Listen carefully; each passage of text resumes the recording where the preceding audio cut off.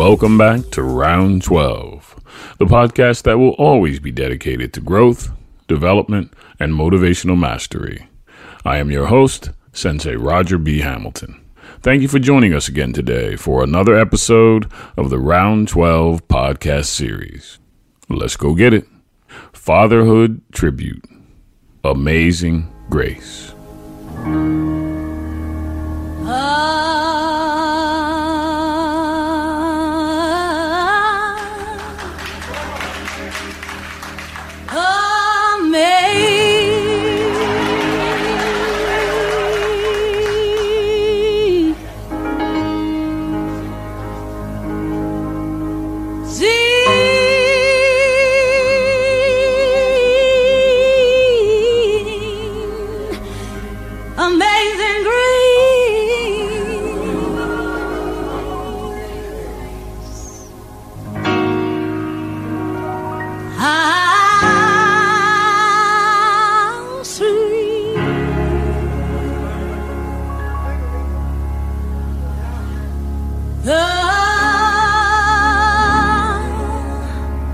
The sound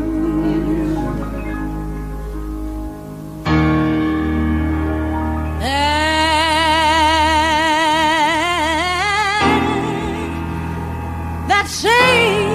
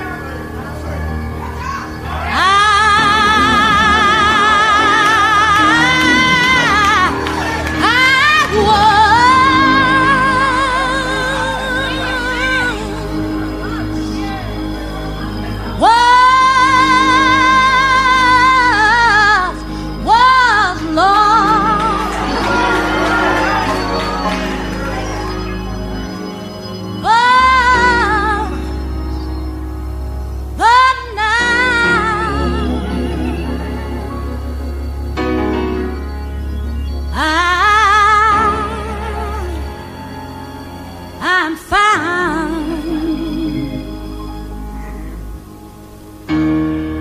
Was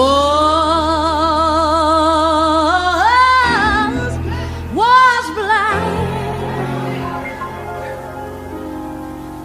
but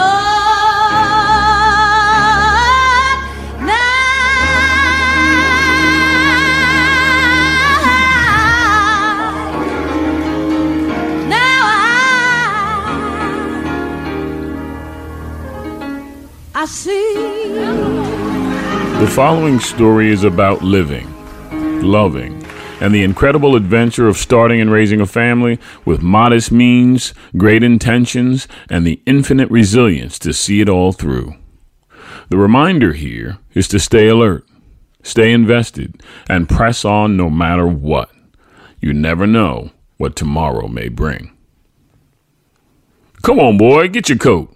Come go with me. Can I, Ma? I looked longingly up from the living room floor at my mother, who was sitting in the adjoining room at the kitchen table nursing one of my newborn twin baby sisters. All right, Bill, she warned, while peering intently at my father. Don't you keep my child out all night. I popped up from the floor like a jack-in-the-box. Oh, girl, you know I take care of Roger, my father answered back calmly. In seconds, I was standing in front of the door with my wool coat buttoned all lopsided. I was more than happy to make that run with my father. Daddy was buttoning his own coat as he walked toward me. I was smiling like a butcher's dog. Look here, boy. You got your coat all buttoned wrong. Let's straighten it out. He ought to know how to button his own coat by now, my mother barked. He needs to learn. Ignoring my mother, my father kept adjusting my coat. He finished and lifted my small collar around my neck and ears. I stuck my hands inside my coat pockets and stood lingering over the door. I'm certain my eyes and body looked eager to break out. Daddy walked over to the kitchen table and kissed my mother gently on the lip. I noticed his gesture and walked over to say goodbye to her, too. I pressed my lips gently against my mother's cheek. "Bye, Ma," I said. "Bye," she said sternly. I dashed out the front door, and my father followed closely. The aluminum storm door squeezed closed behind us. "We going over to Grosso's," he announced, smiling. "Ooh, could I have some soda and potato chips?" I asked. "Sure, son." Daddy smiled. "We'll get you some chips." I knew all too well where we were going. The bar only 3 blocks away from the Parkside Projects, Pop's favorite spot. It was fast becoming my favorite spot, too. As we walked along, you could hear the thin, hard layer of day-old ice-cold snow crushing under our feet. The rhythm of our man and child cadence was echoing through the night. My father looked down toward me, tilted his head sideways, and smiled. "I love you, boy. You know that?" he expressed in an almost celebrational tone. I smiled big and answered within the cadence of our walking pace. "I love you too, Daddy." He smiled back at me as we approached the entrance to Grosso's. Daddy pulled open the large, decorative brown wooden door, and we walked through the portal. A burst of warm air hit us as we entered the dimly lit, cozy neighborhood bar. "Hey, Bill." The heavy voice from behind the bar greeted his familiar patron and friend. "I see you got your boy with you," he offered. "Man, he's getting big." "Yeah, he is, ain't he?"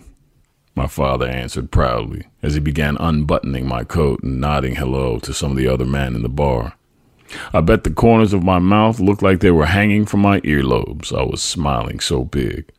I liked the idea that if I kept growing soon, I would be a man too, like my pops. Daddy hung our coats and his characteristic checkered cap on the hook of the full coat rack in the corner.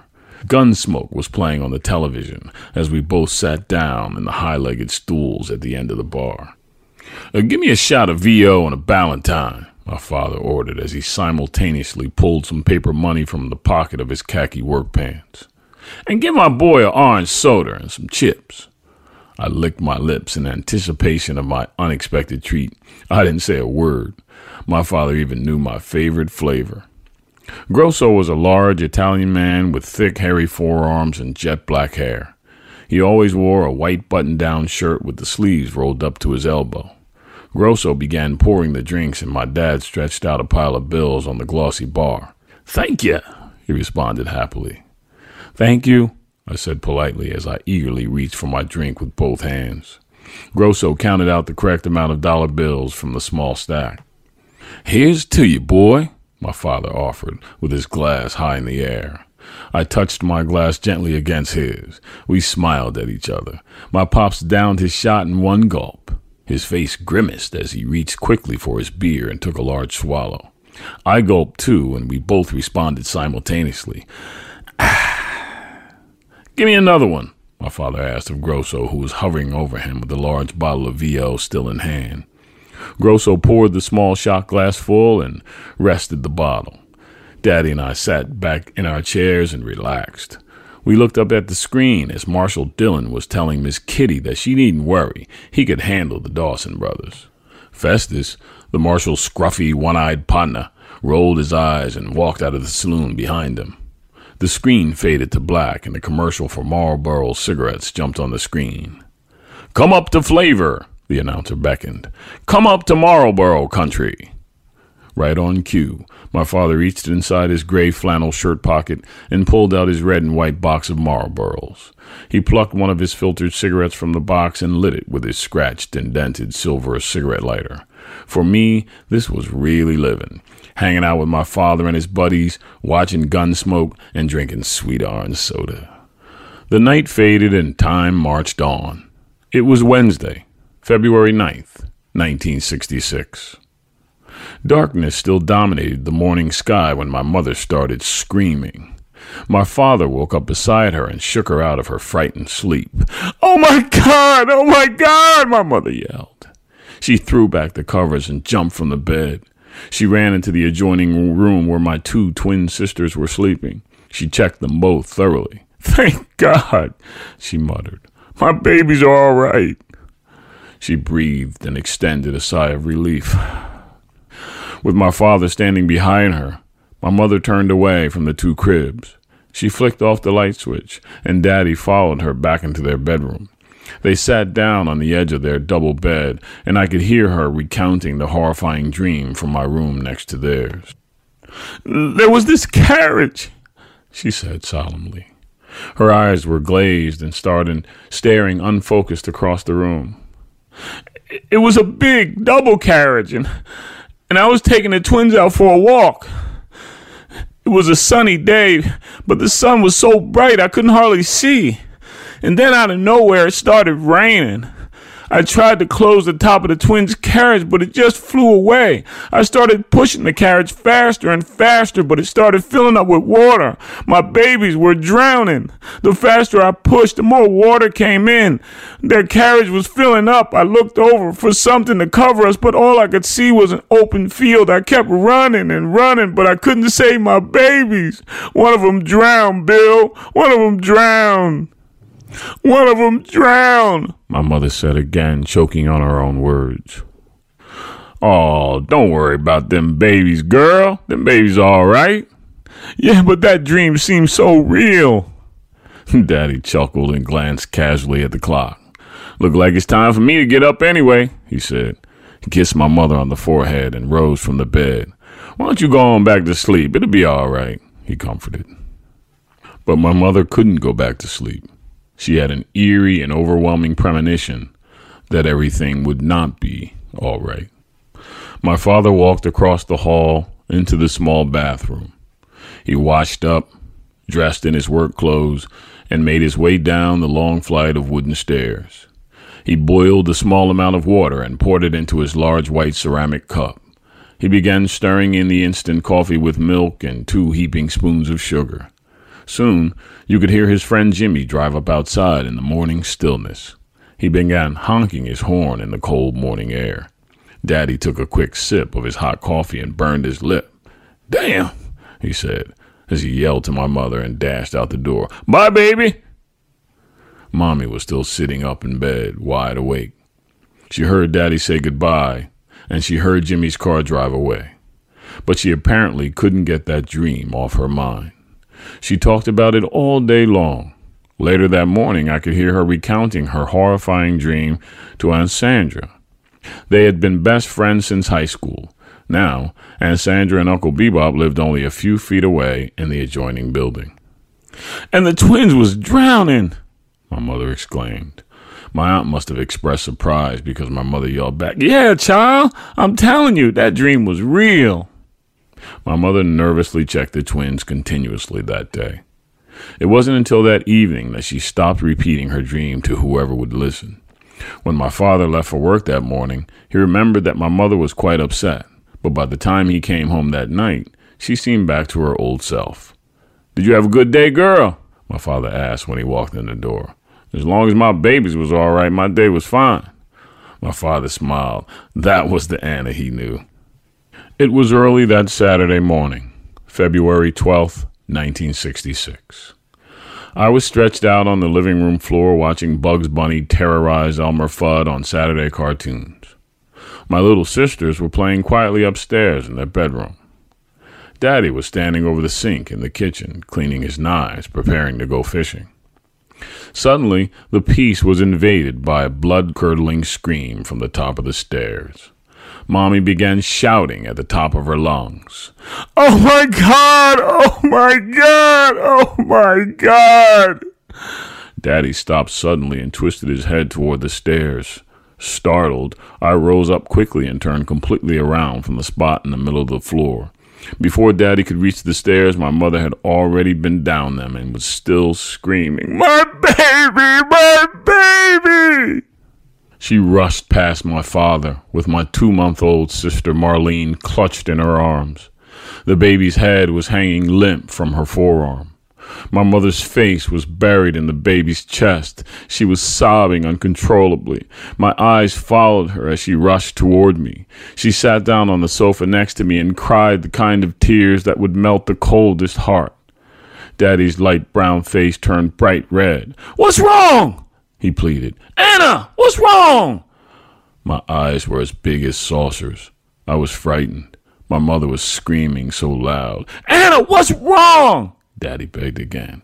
In between the penetrating rhythm of her gloomy bellowing, my mother wailed, "My baby's dead!" "What?"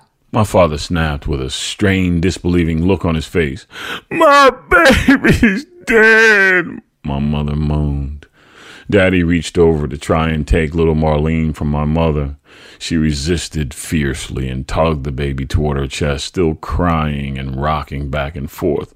"My baby, my baby!" My mother was in agony. That morning was paralyzingly sad. Daddy knew there was no use trying to force the lifeless baby from my mother's arms. He rushed to the telephone and called Aunt Sandra across the courtyard.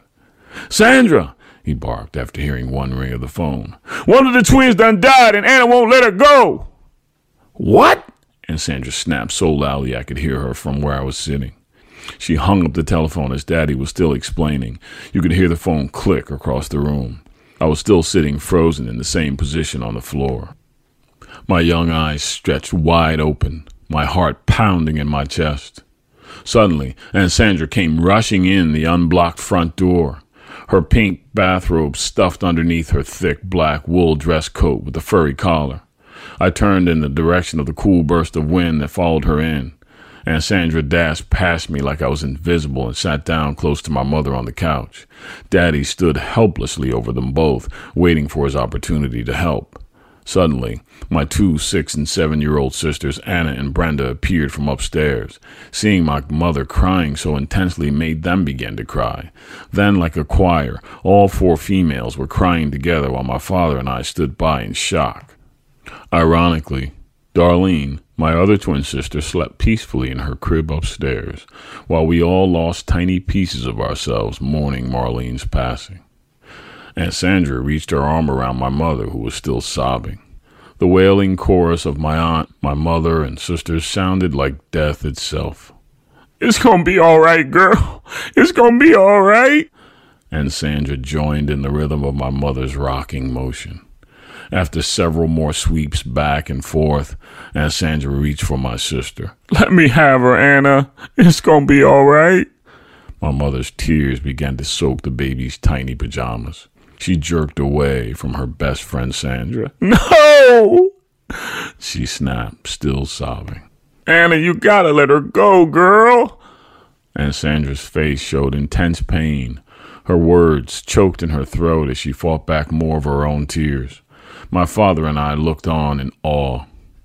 After several more attempts to free Marlene from my mother's desperate grip, Aunt Sandra beckoned to my father. "Call my mama. KI5 1212. Daddy did as Aunt Sandra asked, and with the apparent speed of light, Mrs. Atkins appeared at the door. More than an hour had passed, and my mother still wouldn't let go of her deceased child. Finally, after continuous coaxing and pleading, Mrs. Atkins, whom my mother revered, convinced her to release the baby only to her. Before long, the entire apartment was filled with people, all of them trying to add their own level of comfort to my mother. Aunt Sandra scooped up my sisters, Anna, Brenda, and Darlene, and herded them to her apartment. Meanwhile, the church congregation hovered over my mother like they were bees and she was honey, praying in a loud tone and mumbling in a weird, rapid pattern. Somehow, nobody seemed to notice me and my blank, hollow stare. I simply faded into my corner bedroom upstairs. When the apartment grew full of people, mostly women, with the exception of Reverend Brown, my father seemed as invisible to them as I was. Soon, he just resigned himself silently to the protocol and disappeared from the house. That afternoon and evening just dragged on like a slow, solemn death march. Sadness draped over that corner apartment like a thick black blanket over an unsuspecting stack of human bodies, still breathing but nevertheless pronounced dead. After medical examination, it was determined that 2-month-old Marlene had died from sudden infant death syndrome, SIDS. It was also determined that there was nothing anyone could have done about it. Nevertheless, my mother was crushed.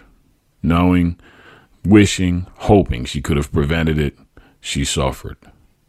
2 days later, the day of the burial, mourners filed by our apartment like a dignitary had died. It seemed that such a young life lost appealed to the senses of a wide range of my mother and father's family and friends. My mother cried every day for a long time. After she was stable enough to bring Darlene home from Aunt Sandra's, she never let her baby out of her sight. Eventually, we all got through the tragedy, but it left a lingering sadness in the air. Little Marlene's death put an increasing strain on my mother and father's roller coaster marriage. They began to argue continually about what seemed like insignificant issues at the time. Mommy told Daddy he drank too much. He gradually went from 1 day a week to 2 or 3. Daddy said Mommy fussed too much. Every day when he walked in the door, she was on him like stink on chitlins. They began to seem like two loud trains passing in the night. Though they were married for 7 years and had us 5 children between them, their union was falling apart at the seams. Daddy had decided he had enough. He was moving back to North Carolina, alone. It was Friday, March 11th, 1966. My father walked in quietly that evening from his job at the rubber factory. He had a glum look on his face. He took off his short wool jacket and dark checkered cap and slumped down on the couch. His jacket and cap were resting on his lap. My mother heard him come in and came rushing into the living room. "Bill, did you get paid today?" She barked. "Anna, you know I always get paid on Friday," he answered with very little emotion. "Don't get smart," my mother barked. "Anna, don't start already," my father said pleadingly. "You don't tell me what to do," my mother snapped. "I'm 3 times 7 plus, nigga. You don't tell me what to do." My father rolled his eyes and head around and shook it while looking toward the ceiling. My mother was still yelling indiscriminately. Suddenly, my father looked down toward the floor and announced what it appeared he had been thinking about all day. "I'm going home, girl. I can't stay with you no more." "Well, go on home then, nigga. Don't nobody need your ass. You stupid as hell anyway." With that, my father sucked his lips tight together and rose slowly from his seat. He took his jacket and cap and draped them over the corner of the couch. He reached into his pocket and took out all the money he had. He counted out a portion and handed the rest to my mother. She snatched it aggressively from his hand. "I'm going home in the morning," my father said quietly. He reached gently for his cap and coat. My mother was quiet now. My father buttoned his last button and opened the front door. "I'll be back later," he said, pulling the door closed behind him. My mother just watched the door close without speaking. She stood there staring at the door with a look that could kill a corpse. My father breathed a lengthy sigh of relief as he walked briskly toward his favorite place for peace, Grosso's bar. By the time he walked in the door, threw his hat and coat in the corner, and had his first drink, he had nearly forgotten he had troubles. He started talking and laughing like it was a holiday. You could tell when my father was getting lit because he started turning that characteristic cherry red color. Before you knew it, he began telling one of his patented fish stories to the crowded bar. When he finished his tale, a stern voice broke through the roar of howling laughter. A fisherman always sees another fisherman from afar. "That ain't nothing," a voice said. "I can top that." My father looked over his shoulder. The laughter stopped. Suddenly, a man walked over from the corner of the bar. He was a regally handsome man, about 6 feet tall. He had salt and pepper gray hair. His skin was milk chocolate brown. He was wearing work clothes like most everyone else in the bar, and he was smiling that happy, drunk man smile. The Grosso's bar crowd, always anxious to hear a real good story, listened intently. The man's name was Harry Wade. By the time he finished his story, he and my father were shaking hands, slapping each other's backs, and calling each other by their first names. The rest of the men in the bar got a tremendous kick out of the stories. Laughter filled every corner of the room. The atmosphere in the Grosso's bar that night took on a bright, glowing orange and purple color. The black cloud that had followed my father there was gone. Before long, he and his new acquaintance Harry Wade had planned to go fishing together the very next morning. They planned a father and son gathering, so Daddy agreed to bring me along. When he left Grosso's bar that night, he was smiling. The big smile was still there when he walked in the front door of the familiar corner apartment. He was home earlier than my mother expected. When she saw the door open, she glanced quickly away from the large black and white console television with the scratched wooden cabinet. My father walked purposely past my mother, who was sitting alone in the living room on the corner of the square sofa with the beige bedspread covering it completely. He made a beeline to the pantry to organize his precious fishing gear. He loved the idle peacefulness of fishing more than anything else he could imagine. One of my mother's constant complaints was that he loved fishing too much. He always said that he would rather fish than eat. My mother could hear my father fumbling around in the pantry. Suddenly, the shuffling noise stopped and Daddy appeared from around the corner. "Anna, I'm going fishing tomorrow with this fella Harry Wade I met tonight. We supposed to take our boys. I'm going to take Roger." "No, you ain't." "No, you ain't neither," my mother barked. My father's face dropped. A disappointed frown came to his brow. "Roger needs a haircut," my mother announced. "I'm taking him to barber shop tomorrow." My father tilted his head slightly and looked at my mother. He looked bewildered. He turned abruptly toward the stairs and went off to bed. "All right, Anna," he said, while walking and facing the opposite direction. My mother obviously felt a sense of victory. She knew she had no intention of going to any barber shop. She just couldn't let my father have this one. She was determined to make the point that she was running the show. My father climbed out of his clothes and washed his hands and face. He walked into the bedroom and was asleep before his head hit the pillow. Morning came quickly.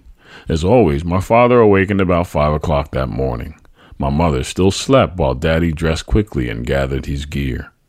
Her eyes popped open when she heard him moving around downstairs in the kitchen. She looked around once in the bedroom and her eyes closed again. Soon, she heard the front door close. Daddy had left that morning without saying goodbye. It was Saturday, March 12th, 1966. My mother stared intently at her 3-month-old baby when she went in to check her that morning. She began gazing out into space. It was 1 month ago today that she had walked into my sister's room to find one of her babies dead in the crib. My father met Harry Wade that morning at his apartment across the courtyard as planned. He knocked gently and Harry opened his front door. He greeted my father with a big smile and firm handshake. It was quiet that morning. Harry's wife was standing at the bottom of the stairs, a very attractive, thin, dark-skinned woman. She waved to my father and said a whispering hello. "Hi." Then she made her way back up the stairs. Except for one, the rest of Harry's children were sleeping. His oldest son, Harry Jr., a 14-year-old high school sophomore, was poised and ready for the trip. He was still wiping the sleep from his eyes as he walked over to greet my father. "Bill, this is my son, Harry Jr. Junior, say good morning to Mr. Hamilton." Harry Sr. instructed. "Good morning, Mr. Hamilton," he said quietly. "Morning, Harry," my father answered with a smile and a handshake. Harry Sr. continued the introductions. "Bill, meet my nephew, William. His father couldn't make it today, but you'll meet him next time." My father reached out to shake the mature 12-year-old's hand. "Morning, William," he said. "Morning, Mr. Hamilton," he replied. "My boy couldn't come neither," my father said, looking toward Harry Sr. "His mother had to take him to get a haircut today." Harry nodded and added that it was okay. Maybe he could come next time. He reminded my father that the four of them took this trip regularly. He assured him again that he hadn't ever seen such good fishing. They were all anxious to get started on the hour-long drive to Lambertville, so they filed out of Harry's apartment to his station wagon out front. The engine was running, already warmed up and ready. They all stuffed their equipment into the rear of Harry's wagon. His sturdy aluminum rowboat was tied to the top. With my father riding shotgun, they drove off in the direction of what Harry Sr. called the best fishing he'd ever seen. I woke up later that morning, as I always did on Saturday. I turned on the television to watch my favorite cartoons. My mother began moving diligently around the apartment, sorting clothes for laundry and catching up on duties from earlier in the week. The sun came out early that Saturday, and it looked like it would be a clear and sunny day. My mother drew upon all the shades and welcomed in the cool, gentle breeze through the thin rectangular window of the apartment. Then she sat down to take a load off at the kitchen table. It got to be around 12 o'clock. Eventually, my Saturday morning cartoon trance was broken. I hopped up from my favorite spot on the living room floor. "Ma, can I go outside?" I asked. "Go on," my mother answered. I bounced to the close closet to grab my coat. My body had grown now, and I was large for my age. In fact, I had gotten quite fleshy from those many months of inactivity and confinement. But playing in the open air hadn't bothered my health in many months. Though the hospital experiences remained vivid in my memory, my one-sided vision served as a constant reminder that I would have to work a little harder than most to keep my physical and my emotional balance. But I still just wanted to play and have fun like all the other kids. If this was my life, then I was definitely resigned to making it the best it could be. Though sometimes I woke up in the middle of the night thinking I was still in the hospital. The most unlikely things reminded me of the confinement and how empty it felt. Every chance I got, I wanted to be outside, making up for that lost time. Even with my right eyelid still hanging at half-mast, nothing seemed to slow my enthusiasm. When the sun hurt my eye till I couldn't hardly keep it open, I just squeezed it shut and kept on going. I was determined to work with what I had. Even at the age of 9 years old, I had started looking forward. I realized I had much to be thankful for. After all, I still had one eye left. "Roger! Roger!" My head tilted upward when I heard my mother's voice calling in the open courtyard. I ran to our corner apartment and jerked open the door. "You call me, Ma?" "Yes, Roger," my mother replied gently. "You see those ladies outside?" My mother directed my attention toward the sunny courtyard where a crowd of ladies from the neighborhood had gathered. "You go out there and ask them what's going on. Tell them I don't mean to be nosy or nothing, but I want to know what's going on." My mother smiled a devilish smile and guided me gently by my shoulders toward the door. I did as she instructed. I went to the lady I knew best, my mother's friend April, who lived in the apartment next door. Miss April to me. "Excuse me, Miss April," I said politely. "My mother says she don't mean to be nosy, but she wants to know what's going on." The large, round woman with cream-colored skin turned toward me with a troubled look on her distinctively pretty face. She was wearing a brightly colored house dress and slippers. "Baby, tell your mama the police think that Harry Wade and his son drowned in the river today. They think his boat turned over. They can't find him nowhere." I stored the information and walked nonchalantly back into our apartment to relay to my mother what I thought was random information. "Ma, Miss April said that Mr. Waite's boat turned over and the police can't find him." Suddenly, my mother started screaming, "Oh no! Oh no!" Her yelling startled me. I stared at her with a wrinkled frown on my brow. "Roger!" she yelled in horror. "Your father was with them!" She dashed to the front door and called frantically to her friend April. "Girl, Bill was with them!" Miss April turned completely around. She seemed confused. "Child, your husband don't fish with Harry Wade, do he?" "Yes," my mother retorted. "They decided last night at the last minute Bill is with them." For me, that moment was permanently frozen in time. Miss April rushed over to our front door and began her frantic interaction with my mother. Then, like the force and velocity of a large truck rolling downhill, everything shifted gears and started happening very fast. It seemed like our apartment was under siege. Our telephone started ringing off the hook, and in an instant the atmosphere became ominous and hysterical. Soon, an unsmiling, uniformed New Jersey state trooper with shoes as shiny as glass was sitting with my mother at our kitchen table. He looked as large as I'd imagined a grizzly bear would. The flashing lights of awareness suddenly popped on inside my head. Somehow, I knew I could never again hide behind the safety of childhood. My life changed that day. A little of my innocence faded, and things that once seemed certain were no longer.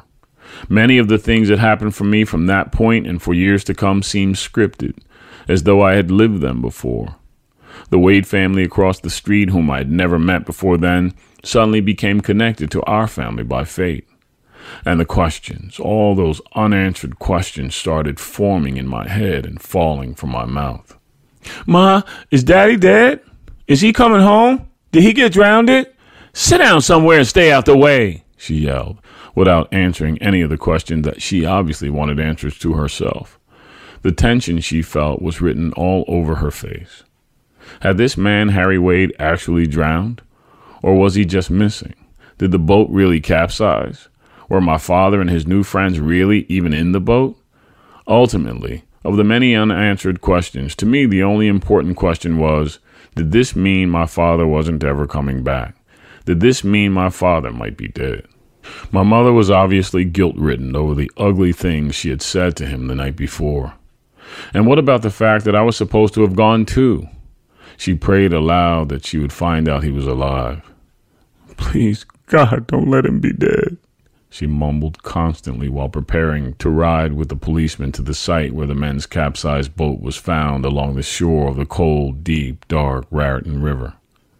It was only 1 month earlier that death had visited and taken Marlene. Now, the putrid, distinctive smell of death was in the air again. My mother immediately called Aunt Sandra. Suddenly, she was walking in the front door as my mother was walking out with a huge state trooper. The two longtime friends looked deeply into each other's eyes. There wasn't much to say. Certainly they hoped for the best, but their silence suggested they both feared the worst. I'll be back as soon as I can, girl.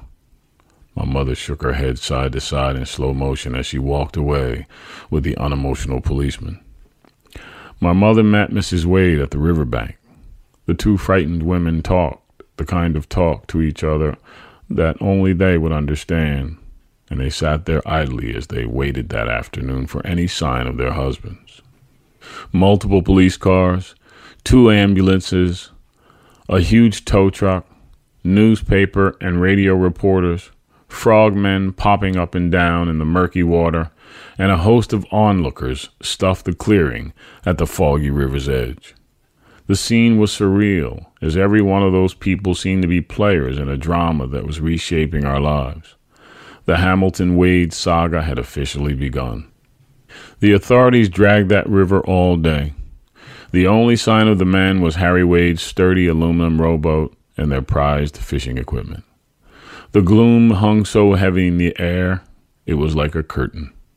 No one could move without sliding the thick, dark barrier away from their faces. If for no reason but to hear a caring voice, my mother called Aunt Sandra several times back at home during the course of the day. With each call, Aunt Sandra said my mother's voice sounded more and more distant. Daylight slipped away, and my mother's final call to her anxious sister-in-law was to inform her that the police were forced by darkness to discontinue their search. Aunt Sandra's face dropped to the floor when my mother told her what the scattered frogmen had already finally found. The only trace they could find of the 4 fishermen that brisk afternoon was my father's checkered cap, the cap he never left home without. Chances were, wherever he was, he hadn't removed his cap by choice. The coins fell into the belly of the payphone as my mother gently placed the cold receiver down on the hook. She began walking listlessly back to the commotion on the riverbank, when suddenly an aggressive press photographer's flashbulb began popping and sparkling. There was a shrill, frightening scream, my mother said later, when she recounted the unnerving experience that she burst through the crowd of police and newspaper reporters, only to look up and see at the other end of the powerful searchlight the soaking, weathered body of a dead teenager dangling from the chain attached to the wench which hovered over the riverbank. Mrs. Wade's heart seemed to explode into figurative bloody pieces. It was Mrs. Wade's oldest son, Harry Jr. In my mother's painful recollection, she said you could almost see the fleshy fragments of love and blood and grief bursting from Mrs. Wade's chest. Sadness just hung there with the teenager's body like the thick fog in the stiff, cold air. My mother's mouth dropped open and her eyes followed the dangling young body to the shore. At that moment, she said she knew the handwriting was on the wall. The outcome appeared obvious. That Bill was out there somewhere too, floating in the devil's darkness. Mrs. Wade became hysterical. She was carried moaning and wailing into the back of the ambulance parked nearby. My mother began to cry silently. Her eyes followed her neighbor into the red and white medical station wagon. The large state trooper walks over and gently led my mother to the police car. She was still whimpering as she clutched Daddy's wet cap tightly in her hands. The courteous trooper opened her car door first, and she slumped down into the front seat. He entered on the driver's side and quickly turned the heater on full blast. It was a cold night. The sound of the police radio disappeared as my distraught mother and the trooper took off and drove in the direction of home. Willie Hamilton's wife looked desperately out the police car window at the passing scenery. It was a long, quiet drive back to the Parkside projects.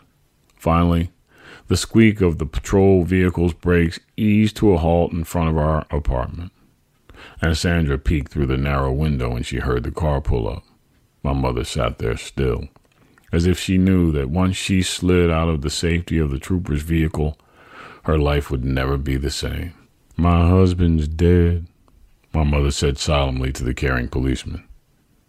"Don't give up hope," the officer responded quietly. "We'll all do our best to find them," he added. "Thank you," she said quietly. "Certainly, ma'am," the trooper answered. My mother climbed listlessly from the police car. She closed the heavy door and began walking very slowly. When she reached the front door of our apartment building, she looked back once over her shoulder and pushed open our front door. My father's familiar cap was now dangling loosely from her fingertips as she sauntered into the door that spooky evening. By the time the news spread throughout the Parkside housing project, there were enough tears to flood the streets. Franklin High School, where the popular teenagers attended school, offered a day of mourning. Everyone seemed to relate to the pain our families were feeling, and there was a public outcry to help us cope. It was an obviously gruesome night for my mother, but I shared the nerve-wracking suspense as I agonized silently in my room. My mother kept her distance from me that night, but I stayed awake all night wondering, is my daddy ever coming home? That night seemed to drag on so long. It was so confusing, so desperate, so lonely. I kept seeing Daddy's face in my mind. He was smiling.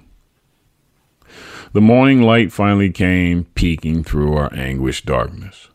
My mother couldn't bear to take that drive back to Lambertville the next morning, so my Uncle Bebop went considerably in her place. When the telephone rang early that quiet Sunday morning, everyone in the house was startled. And Sandra, Uncle Bebop's wife, is my mother's very best friend. They were both lying on opposite sides of the couch, and Aunt Sandra nearly jumps out of her skin when the phone rings, but my mother was wide awake. She rises and creeps to the telephone on the kitchen counter like it will bite her if she isn't careful. She reaches for the phone and answers apprehensively. "Hello?" It was my uncle on the other end of the line, calling to confirm what somehow my mother already knew, that my father was dead. Uncle Bebop greeted my mother solemnly. "Hey, sis," the familiar voice offers. "Hello, Bebop," she replied. "Well, it's definitely him, sis. I'm looking at him right now. He looked just like he's sleeping. Sorry, girl. He's gone." After a deafening moment of silence, my mother replies, muffled, sobbing, and strangled speech. "Thank you, Bebop." Like the teenager before him, they had found his bloated, lifeless body floating in the choppy waters of the Raritan River. My mother hung up the telephone in slow motion without speaking. She stared quietly at the wall. It was over. Bill was gone. And Sandra walked over to comfort her. They both stood there crying together. It was 3 weeks before they found Harry Wade and his nephew William. Like an overzealous blood transfusion, those 20-some days sucked the life from that community. Each day there was a report on the radio, and each day everyone longed for it all to be over. It just kept dragging and dragging on. This thing chased us like a ghost in a nightmare. No matter how hard we tried to run, our feet just wouldn't move. My world seemed to move in slow motion now. No desire for cartoons and playing with my toy trucks. I just waited silently, like the behaved little boy I was, not knowing what to think, what to expect next, or which way to go. I just waited. The news media capitalized on the powerful story. The newspapers filed a detailed report with all the men surviving children's names. The Wade family had 7 kids, 4 boys and 3 girls. Of course, my family had me and my now 3 sisters. The local AM radio station, after providing continuous updates and pulling on the heartstrings of the listeners, ultimately started a memorial fund, aptly named the Hamilton Wade Fund. The school system made unusual allowances. Certainly, I was in as much pain as my mother was, but it felt like I was kept at arm's reach by my mommy and the other adults.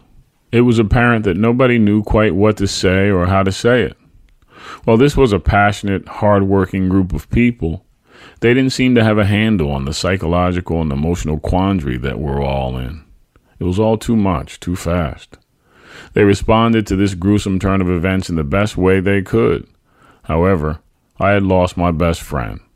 I didn't know it then, but there may never be another like him in my life. And my mother, as caring as she could be toward me through all my illness and need, she could not see me standing there beside her anymore. Something had changed. 2 days later, the day of the wake, I was stuffed into a black suit, white shirt, and clip-on tie, and propped in front of what was once my father to view him. You would think that I would have cried and moaned and wailed for this familiar man who gave me my sense of my male self, or run up to him and grasp his corse with longing and desperation, but I did not. No tears, no wailing, no father-son commotion. I just sat there, like I was told. I stayed out of grown folks' business, like they insisted. I found the corners and the shadows and the places where I would not be a nuisance. I sat when they said sit, I stood when they said stand, and I watched as my mother, Aunt Sandra, and her daughters, and my sisters all huddled together crying. Paradoxically, I sat straight up like the men around me, waiting for the next move. It was implied and insisted that I should be a big boy, and I was. Frankly, as I reflect, I think I was in shock. My emotions were frozen and locked until I could attend to them later in my life, if at all. Normal was now abnormal, and regular was now irregular. Following the morbid ceremony, we came home to an apartment that grew full with unfamiliar people. The women seemed very comfortable attending to my sisters, while the best the men could do was stand unemotionally in the background. Little did I know it then, that this trend would become the way I was going to be raised from here, boys on one side, girls on the other. The funeral followed the next day, and like the night before, I was standing nose to nose in front of some obviously caring man whom I had never met. Someone thought to bring the real thing, and he neatly tied my first black necktie, then guided me gently into the huge black limousine. When the procession reached the gigantic doors of the First Baptist Church, I could feel the cold chill of death's unyielding wind. I still had not shed a tear for my father. Everything happened so fast, and since nobody talked to me, I truly felt like I wasn't supposed to cry. I was still being a big boy. Everybody said big boys don't cry. I thought I was supposed to act like the men I saw all around me. They didn't cry. And so, here's what it comes down to. This is certainly a powerful story about challenge and loss. And the reason I presented it was to assure you, the listener, if you're going through it and you've been through it, just know that I have too. And when I reference motivational mastery and being your best self and charting your course to greatness and turning pain into progress, I have done it. It took me many years to come to terms with this series of events, but I rise. I lifted myself to new heights because I learned to believe in myself and see the world as a good place. So from this episode forward, we will jump back on. Get back in and emphasize the amazing skills, talents, and drive that we human beings are blessed with, and get back to business. The business of being our best self, doing our best work, and making our own individual efforts to change the world and smile in the process. Enjoy your life. Don't take it for granted, and celebrate the ones you love and tell them so. The time is now.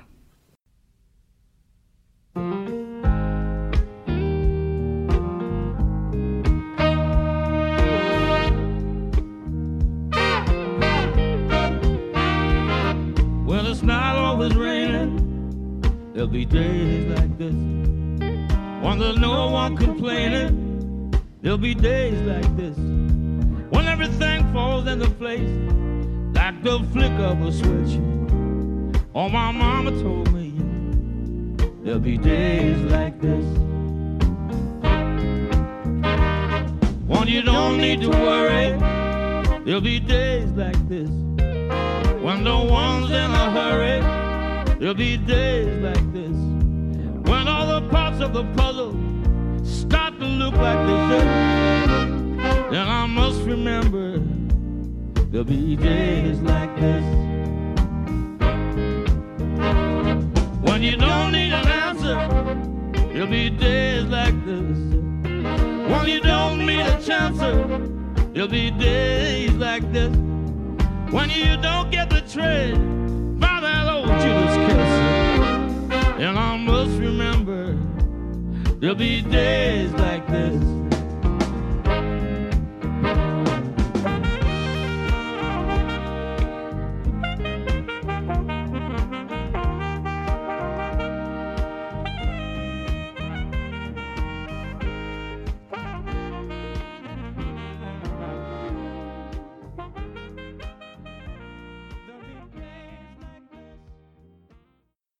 Death is not the greatest loss in life.